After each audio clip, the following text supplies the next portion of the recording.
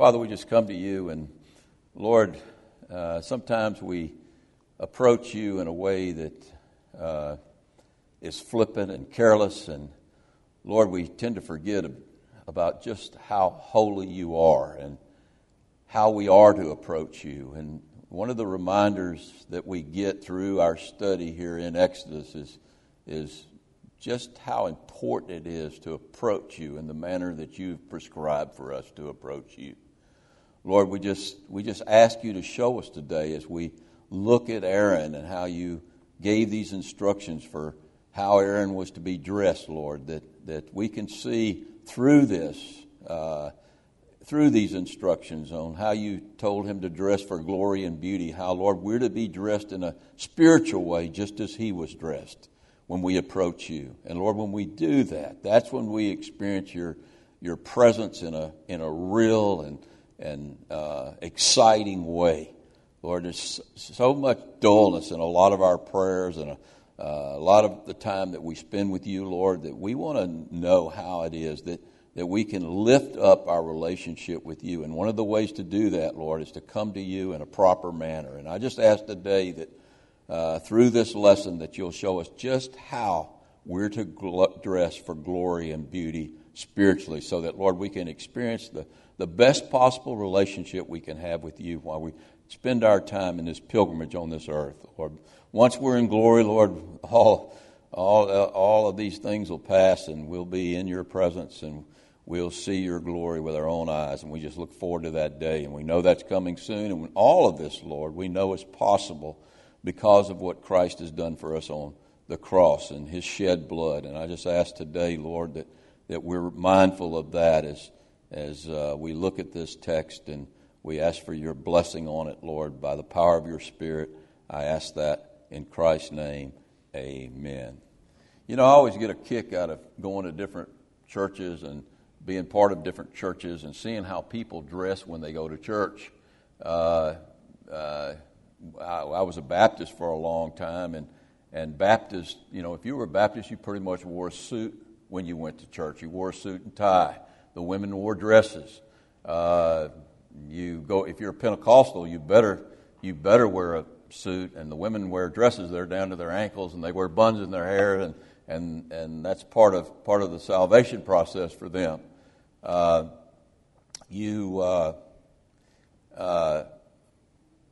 something going on back there. Excuse me. I'm trying to see what's going on.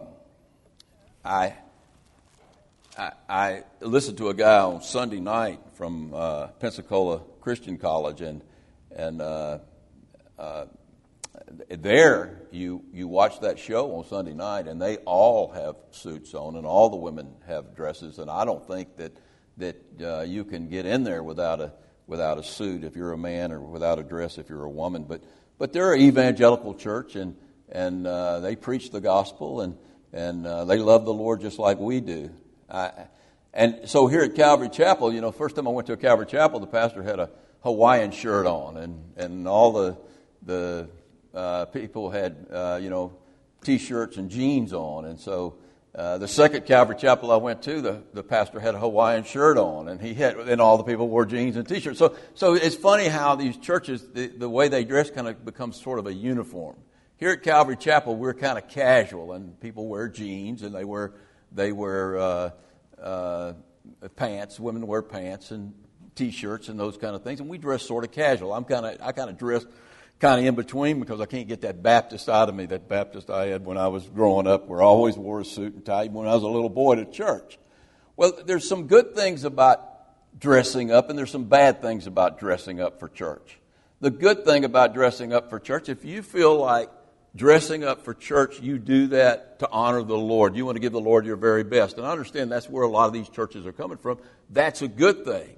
But it's a very bad thing if you're doing that in order to somehow gain merit with the Lord, because how you dress doesn't give you any merit with the Lord. On the flip side of it, if you go to Calvary Chapel and you wear jeans and you wear a T-shirt, it's a good thing that you're exercising your freedom, and that you understand that it's how you're dressed spiritually that matters, and not how you dress physically. So that's okay. That's a good thing. But if you think somehow that you can come to the Lord because you dress casually and you have this liberty in Christ, and you still can approach the Lord flippantly, then that's a really bad thing. And I see some of these churches where people dress and live according to the way they dress, and they approach the Lord according to the way they dress. And if you approach the Lord in spiritual jeans and T-shirts, I'm telling you right now, you're approaching Him the wrong way, because He is a holy God, a mighty God, the creator of the universe. And when we approach Him in the way that He prescribes that we approach Him. And if we approach Him in any other way, then we're going to miss out on the kind of relationship I think that the Lord wants us to have with Him. So as we come to the text today, we get a very important lesson, because we get a lesson on how we're to dress spiritually when we approach the Lord, because the Lord is going to give Moses instructions for how the priests are to approach Him and how they're to minister before Him. And the way Aaron was to approach the Lord is the same way we're to approach the Lord spiritually. So this is a really important lesson for us, and I think we can glean a lot from this if we pay attention here today. All right, now, if you remember last week, just before last week, we had seen that Moses had been given the law by the Lord, and he had passed that law down to the people. And what did the people say when Moses gave them the law? All that you've said, we will do. And that was their famous line. Of course, we know they didn't do all of that. But anyway, they had been given the law, and He had given the law to them. And then Moses goes up on Mount Sinai, and he leaves Joshua, and he goes up and he disappears into the glory cloud. And once he's in the glory cloud on top of Mount Sinai, the Lord gives him the instructions for the tabernacle. That's the first thing He gives him. And we saw or heard those instructions last week when we studied the last chapter in Exodus. Well, today He's going to get the instructions for the priesthood. The Lord's going to give him the instructions for the priesthood. And He has a fourfold purpose in giving him these instructions. The first purpose is to establish the Levitical priesthood. Very important part of our faith is the Levitical priesthood.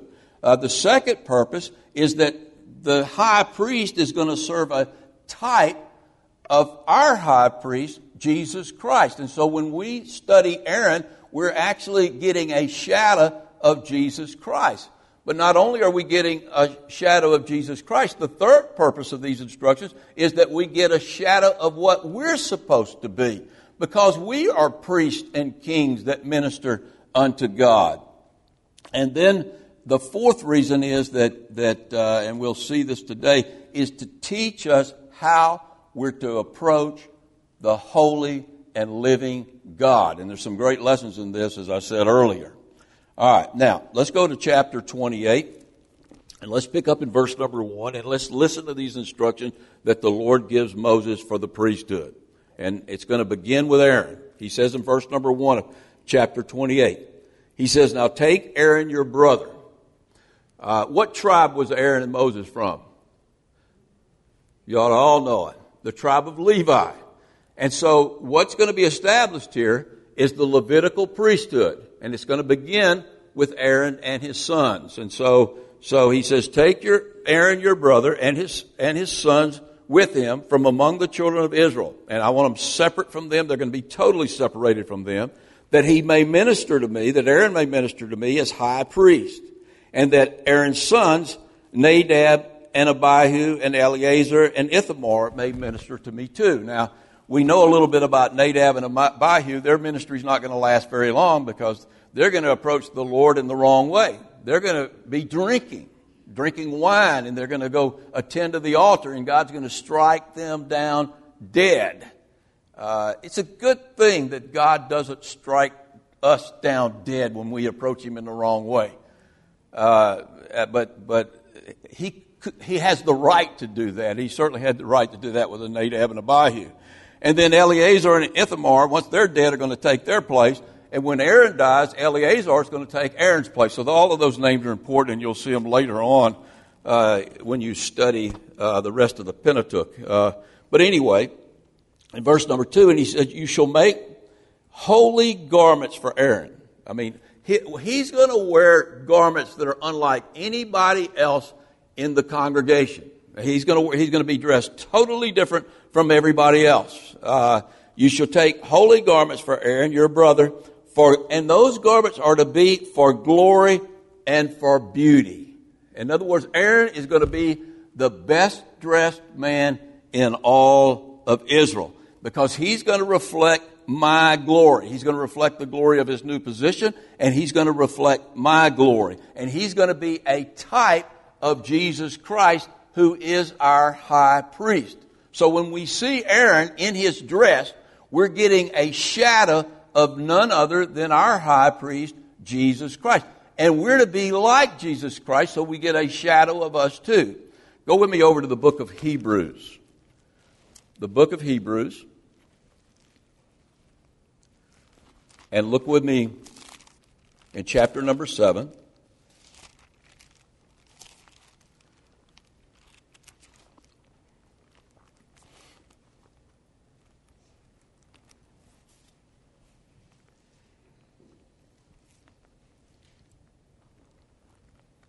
And I'm going to pick up at verse number 21, where we see this type fulfilled in Jesus Christ, this high priest type. He says in verse number 21 of chapter 7 of Hebrews, he says, for they have become priests without an oath. In other words, Aaron and his sons and all of the Levitical priests didn't take an oath. God did not swear by them, by their performance, by what they were going to do.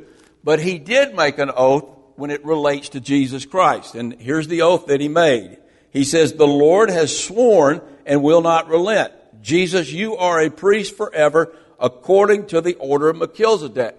And Melchizedek, and we're not going to get into the story of Melchizedek, but he was an everlasting priest without a beginning, without an end.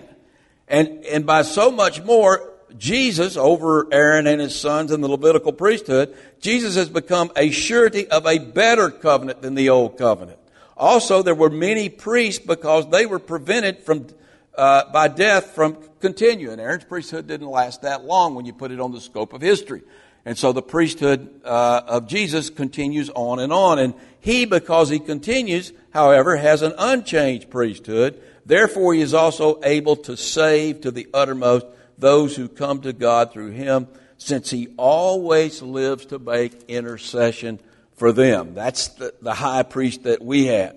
For such a high priest was fitting for us, who is holy. Like Aaron was set apart to be holy, he's always holy. He's harmless, he's undefiled, he's separated from sinners like Aaron was separated from the rest of the congregation of Israel, and he has become higher than the heavens. Because he's holy, then his garments are holy. We're told in Psalm chapter 104 that he is clothed in honor and majesty. He wraps himself in light, in the light of his glory.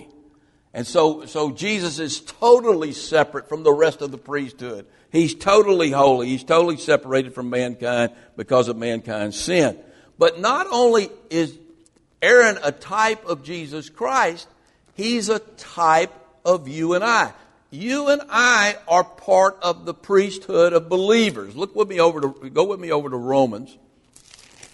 And look at chapter number 1, and you could find the same phrase or same verse basically in chapter number 5. But look at chapter number 1 of Revelation. I said Romans. Over to Revelation.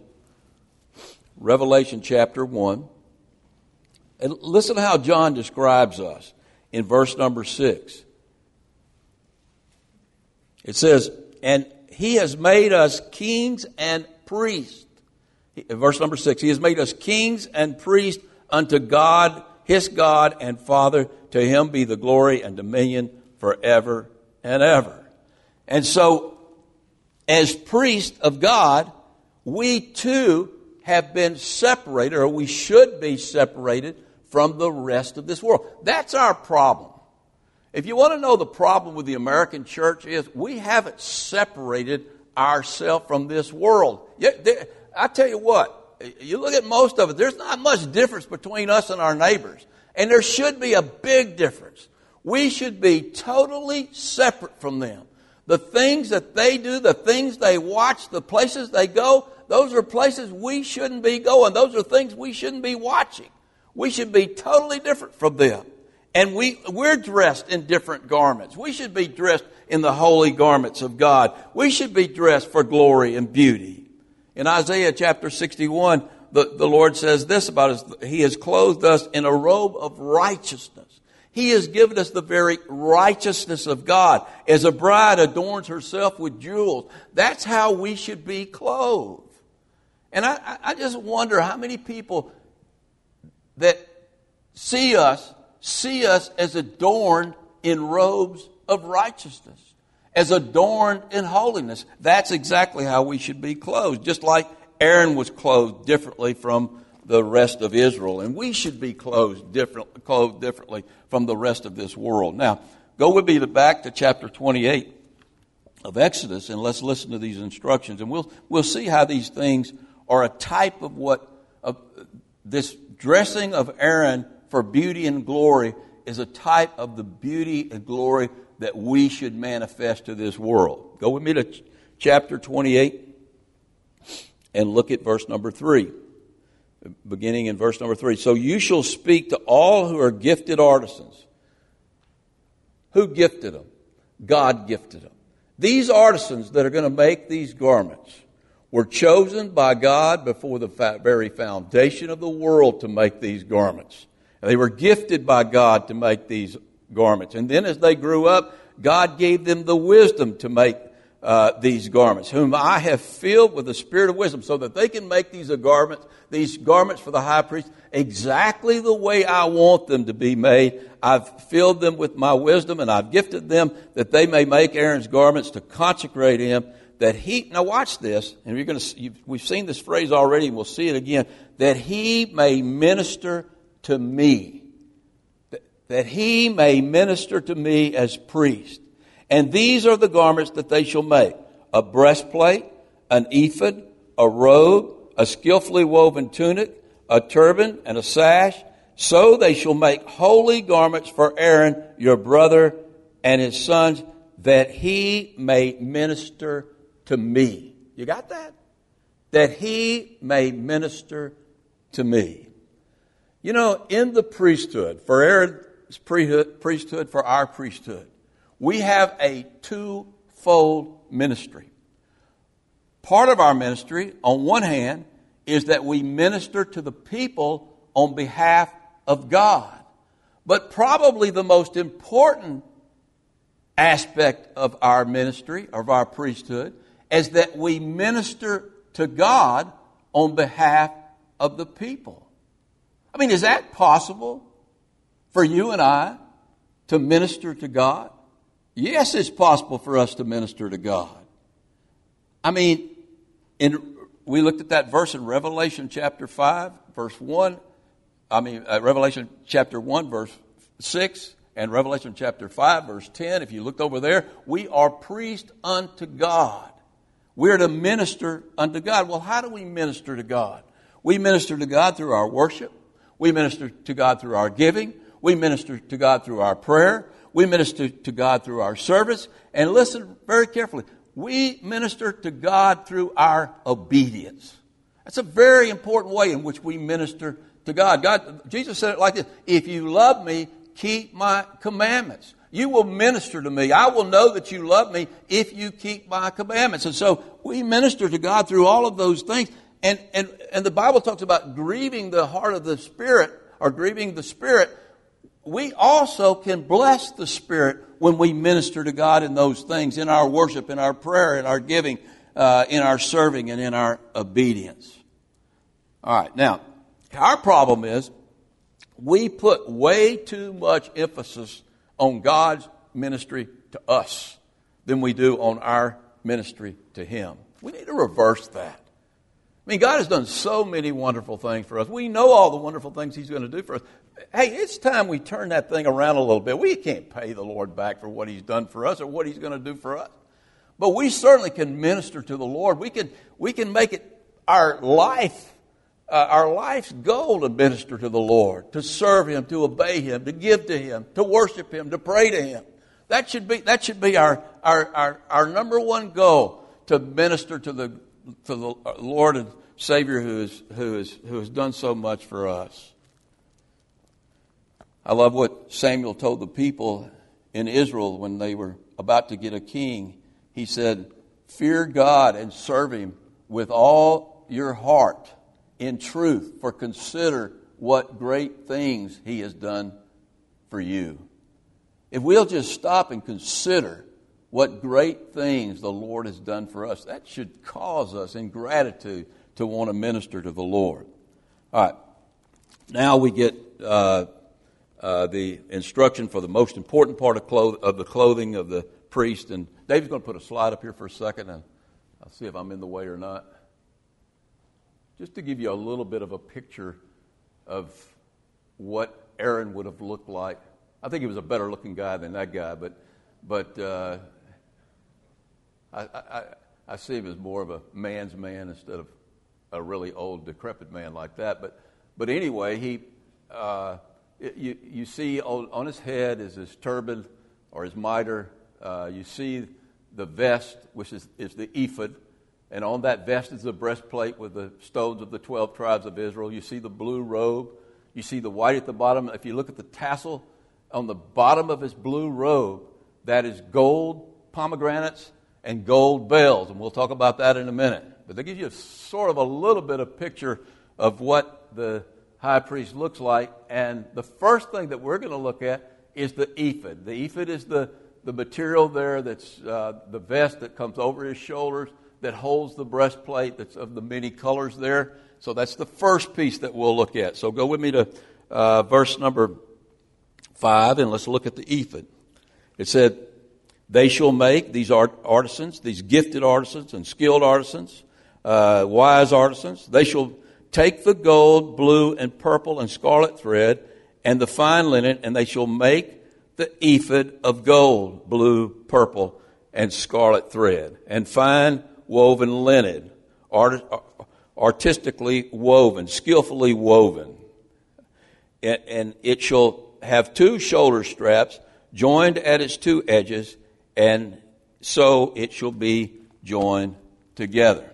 So this ephod that you see up here is like a vest, and it's worn over the heart of the high priest. That vest goes over his shoulders and over his heart. And the colors are very significant there. We've already talked about these colors because we saw them in the tabernacle. But the gold represents divinity. The blue represents heaven. The purple represents royalty, so it represents the King of Kings and Lord of Lords. The scarlet always, which is red, always represents the blood of the sacrifice.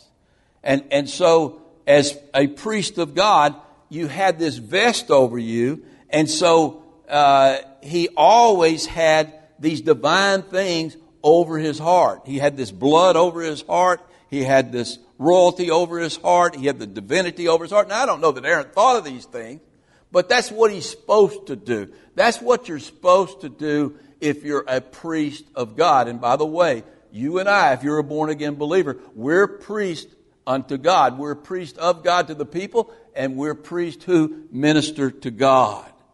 And so we're always to have the blue and the gold, the divinity and heaven on our hearts. That's why Paul says in Colossians chapter 3, verse 2, he says, set your mind.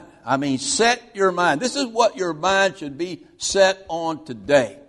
Not just in this hour we're here in church. Your mind should be set on this from the time you get up to the time you go to bed. Set your mind on and hearts on things above, not on the things of this earth. When you get up in the morning, that vest should come over your heart, and you should be thinking of the blood that Christ shed for you. You should be thinking of His royalty, that He's sitting on His throne. You should be thinking of heaven, and you should be thinking of divinity. That should be the greatest thing on your heart. And you know, I've heard the old saying, and I'm sure you've heard it too, that Christians are so heavenly minded that they're no earthly good. there's no such thing as being too heavenly minded. And in fact, the opposite is true. The more heavenly minded we are as believers, the better priests we are, and the more we can do, not the less we can do. And on the priest's heart was this purple fabric, which represented the royalty of the King of Kings, who shed his scarlet blood for us. And Paul says this, that should always be over our heart. That's what Paul says in Philippians chapter 2. Let this mind always be in you. Always you should be thinking of this, that Jesus Christ shed his blood for you. That the reason that you're righteous isn't because of your own effort. The reason that you've been righteous is that God has made you righteous through the blood of Jesus Christ. Paul says, let this mind always be on you, that Jesus, being in the form of God, made himself of no reputation and became obedient to the point of death, even to the death of the cross for you. He did that for you. That should always be on our minds. That should always be on our hearts. And if you truly keep that truth at the forefront of your heart, and you wear that gold and that blue and that purple and that scarlet on your heart, then you're going to be able to minister to others. If you're not, we have no ministry in and of ourselves. Our ministry comes through the grace of Jesus Christ. It comes from heaven, from the divine throne of the King of Kings, who shed his scarlet blood for us.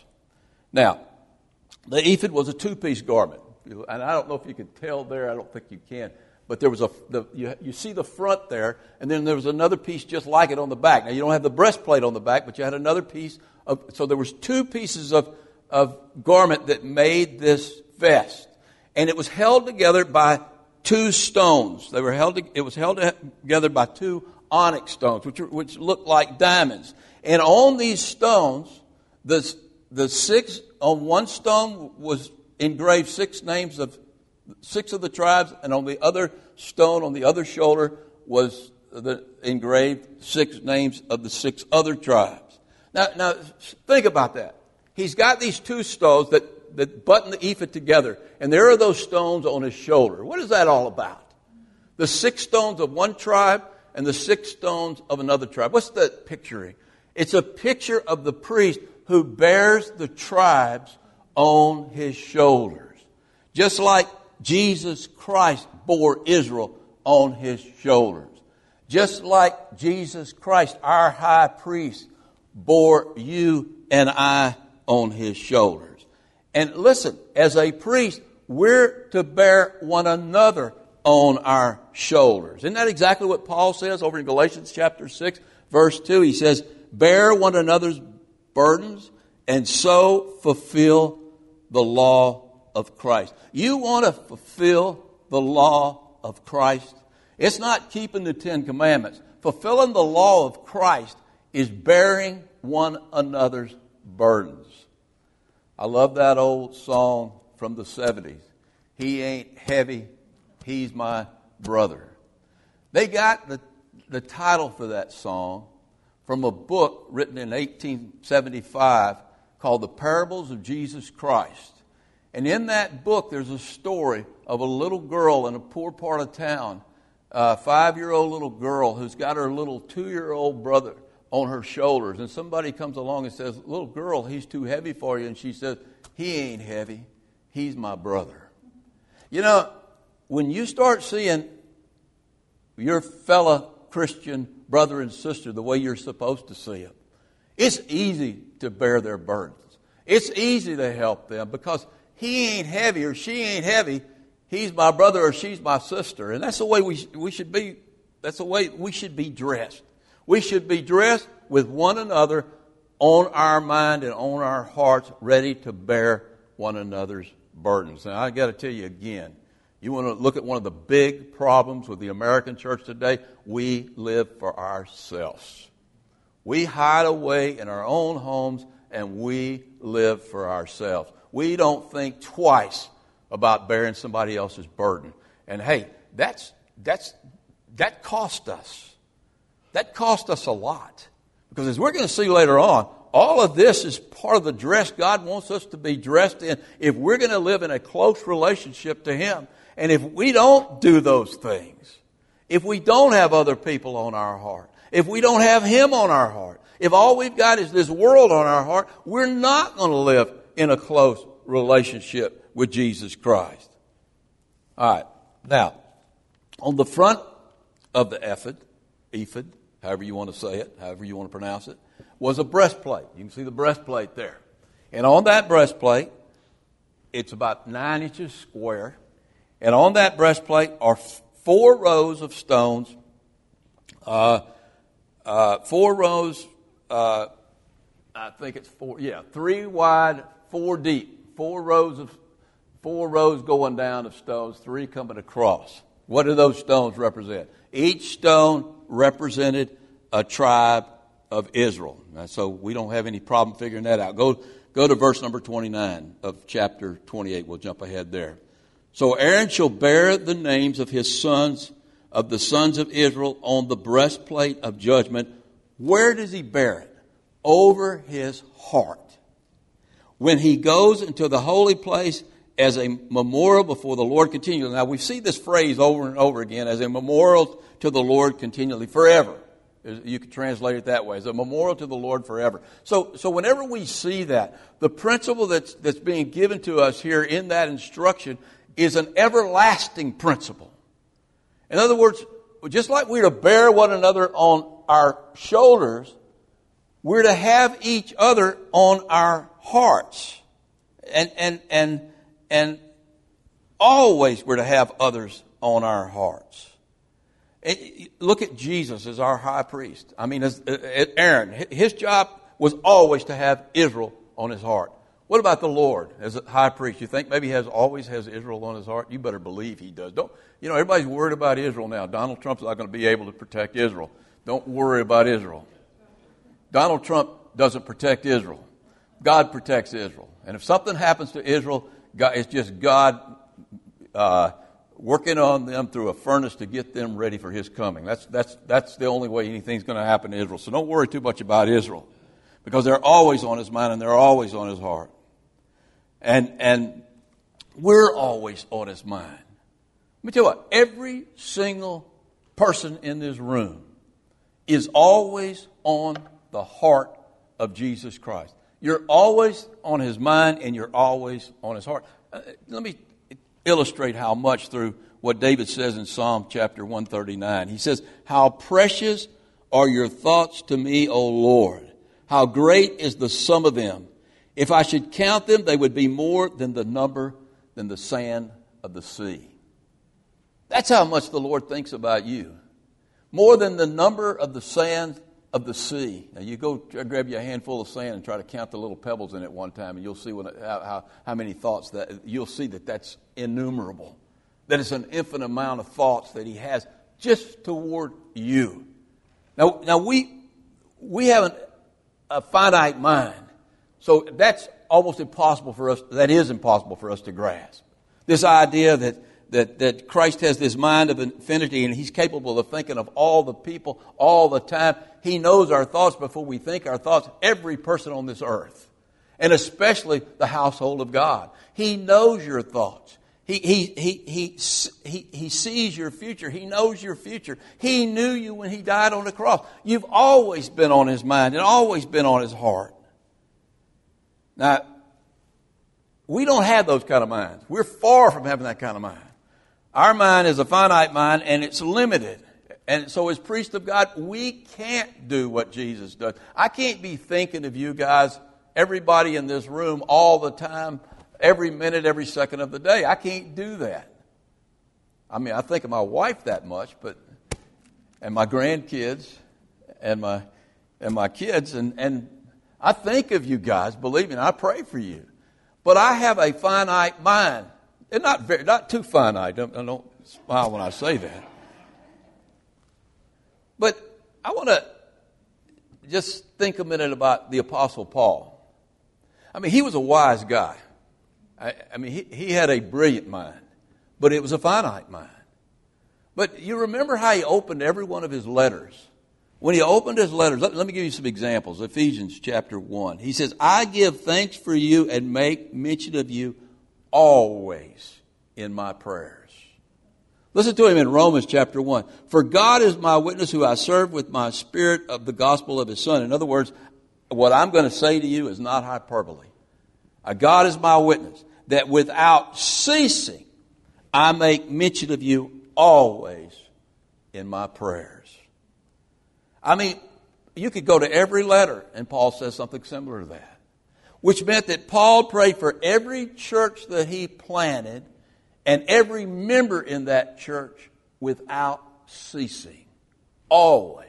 That's why Paul says, pray without ceasing. He wasn't talking about pray for your own needs and pray for yourself and pray for blessing from God without ceasing. That's what he was talking about. He was talking about praying for one another without ceasing. Never stop.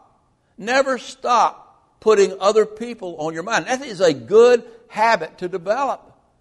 I mean, I want you to go through the rest of this day and try that. Instead of thinking about yourself, spend the whole day without ceasing thinking about others and see where that'll get you. It could probably give you a headache, but try that. We're so self-centered. You know, people that come up to me, and I've used this illustration before, so bear with me, but I have people that come up to me all the time and say, well, I can't pray like that because I have a hard time with names. Well, the reason you have a hard time with names is because you don't take the time to care for anybody else. I promise you this. If you pray for somebody, you will never forget their name. You will know them because you make an effort to pray for them. They'll become part of your heart, and you will remember their name. That's not an excuse. We need to be praying for one another, and we need to pray continually. There's another reason that the names of the tribes were in these stones and on over the heart of the high priest.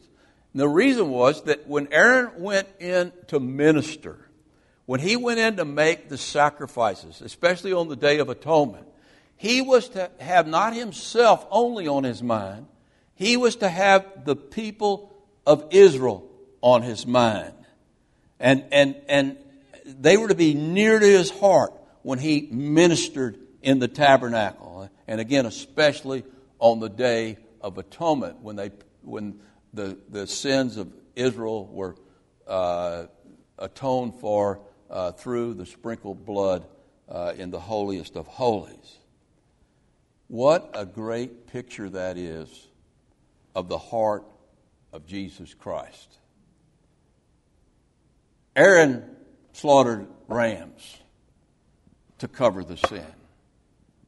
Jesus allowed himself to be slaughtered to cover our sins, and not to cover our sins, to pay for every single one of our sins. And when he was on that cross, he had a breastplate, a spiritual breastplate over his heart. And it had the name of every single person who had ever lived and who would ever live. They were on his heart. Now, we can't fathom that because we have finite minds, but he doesn't have a finite mind. And as God on the cross, he didn't have a finite mind. He had an infinite mind. And on his mind and heart, he knew you back then. I mean, we sometimes make light of the cross. We turn the cross into some kind of generic coverall where Jesus did this one death and he just sort of, paid for all the sins of the world and got a certificate for it. And hey, now they're covered. That's not the way it happened. Every sin that has ever been committed, all the way back to Adam, by every single person, was laid on him, and he was punished for that sin on that cross. Every single sin. And you and I were on his heart when he was dying on that cross. I love the parable. One of my favorite parables in the Bible is one of the shortest parables. If it's not the shortest parable in the Bible, it's the pearl of great price. Over in Matthew chapter 13. You remember the parable. The merchant is seeking beautiful pearls. And when he had found one pearl of great price, went and sold all that he had, and he bought it.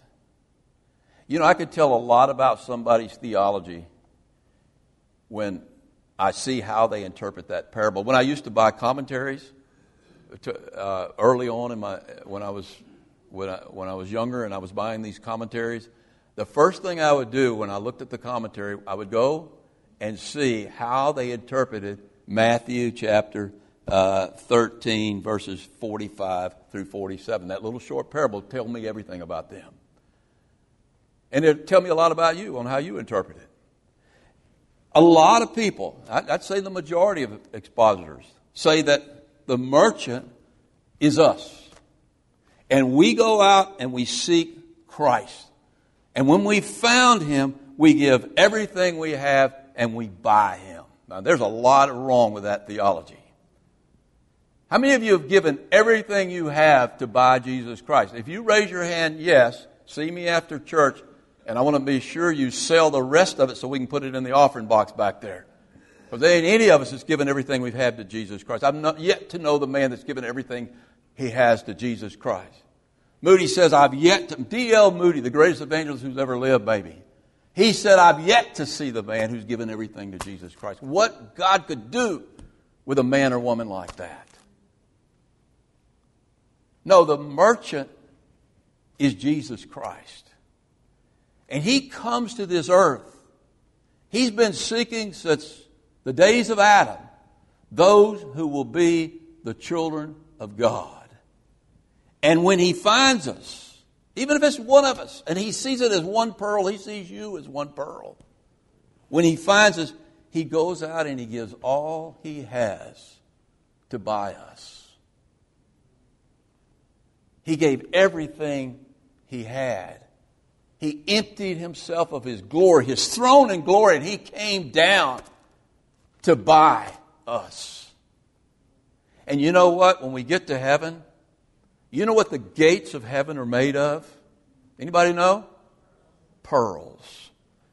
You and I, we're the gates of heaven. It's made of pearls of great price. It might be some actual pearls there with your name on it, my name on it. But if there's no pearls, hey, you're part of the gate, is what you're part of. And spiritually you are anyway. Then in verse number 30, he gives one other thing that we find on the breastplate, and it's a bag for the Urim and the Thummim. Look at verse number 30. He says, and you shall put in the breastplate of judgment. Now, I don't know exactly. There's all sorts of theories. Some say it was just a little bag that hung from the breastplate. Some say there was a little compartment that opened up and they were inside the breastplate. But that really doesn't matter. But anyway, he says, you shall put in the breastplate of judgment the Urim and the Thummim, and they shall be over Aaron's heart. Again, it's over his heart. This is something, a picture of what we're to do.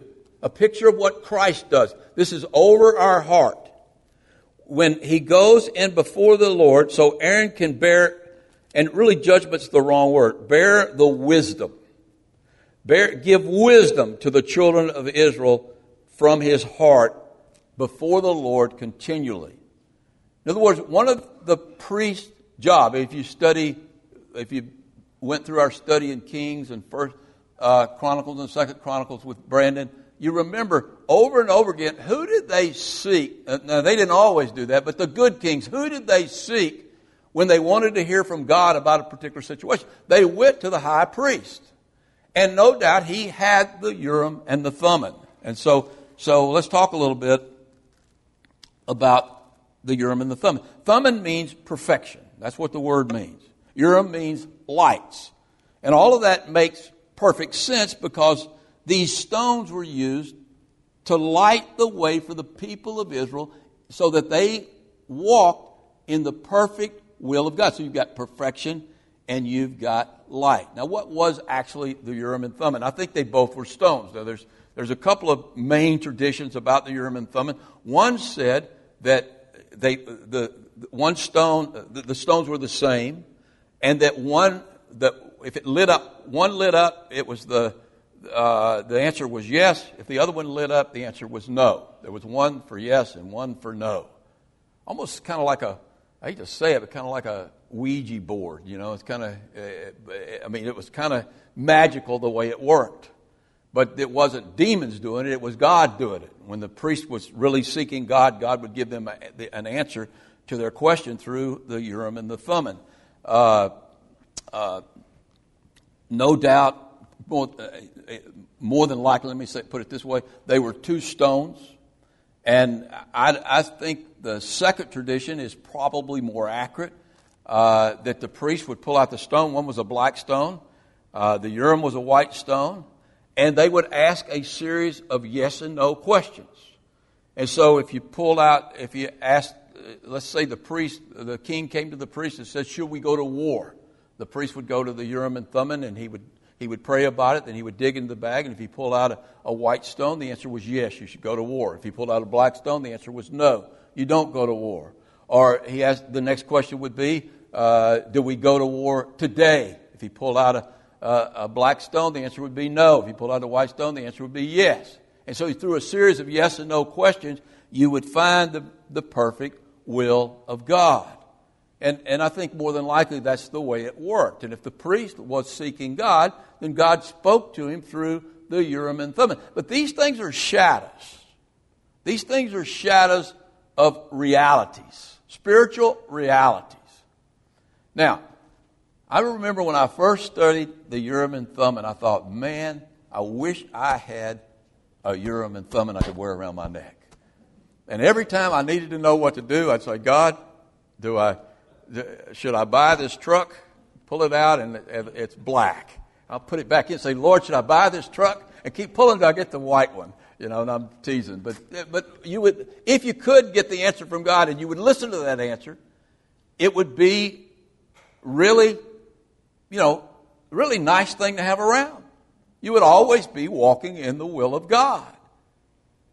But over the years, God has taught me that I have something much better than the Urim and the Thummim. I don't have to just get a yes and no answer. I can get a specific answer from the Lord. The Urim means light. What light do we have?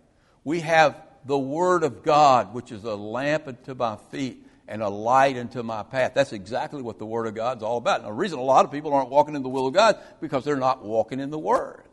You want to find the will of God, you get in the Word. And God will speak to you supernaturally through the Word. I really believe that. But we also have the Thummim, the perfect Spirit of God to guide us into all wisdom. All we have to do is ask God, we're told by James, and God will give us wisdom for any type of decision we're trying to make. And He will do that. Here's our problem. We want something quick. And that was the nice thing about the Urim and Thummim. You could get a quick answer.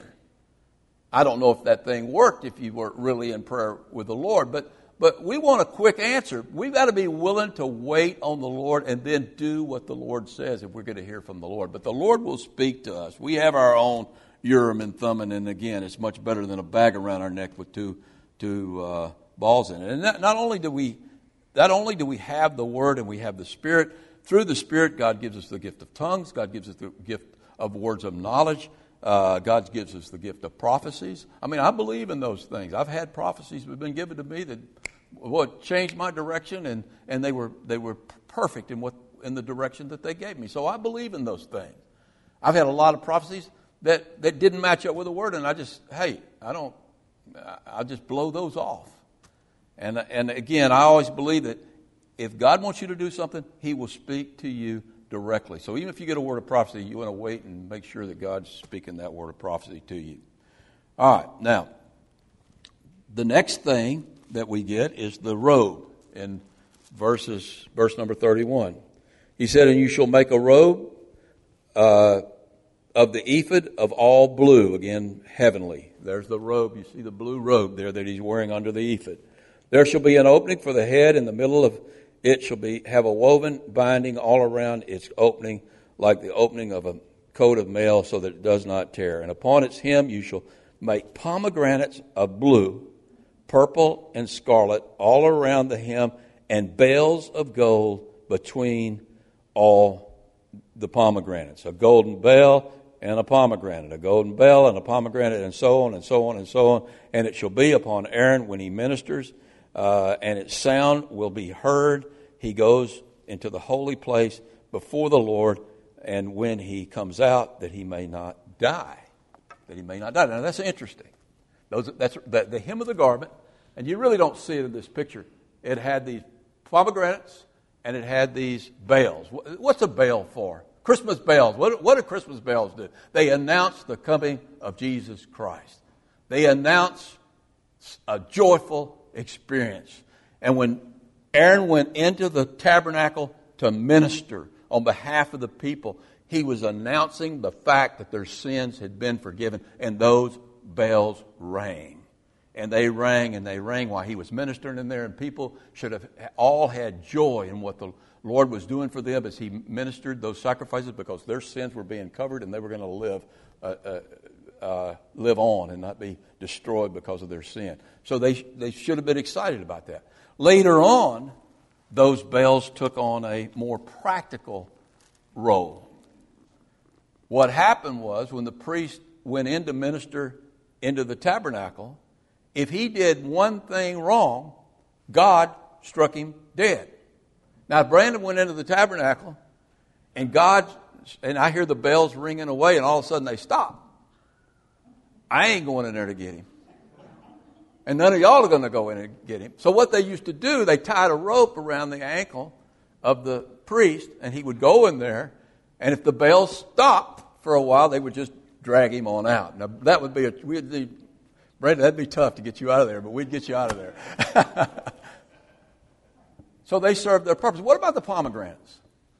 You know, I always wondered about the pomegranates, and you can look in all sorts of commentaries, and you really don't get an answer.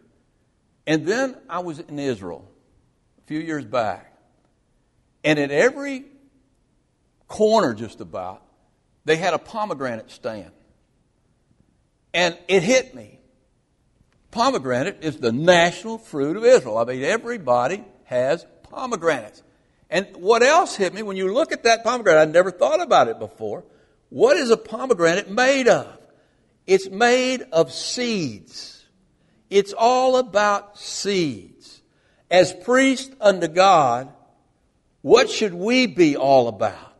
Planting seeds. Seeds that have this membrane covering the sweet juice, this sweetness. We should be planting those seeds always. It should be prolific planting of those seeds. And I have no doubt that's why these seeds were that's what the pomegranate meant, and that's why the pomegranate was on the robe of Aaron. All right, now let's see if there's anything else we need to cover here in this section before. Oh yeah, we still have the mitre, the hat.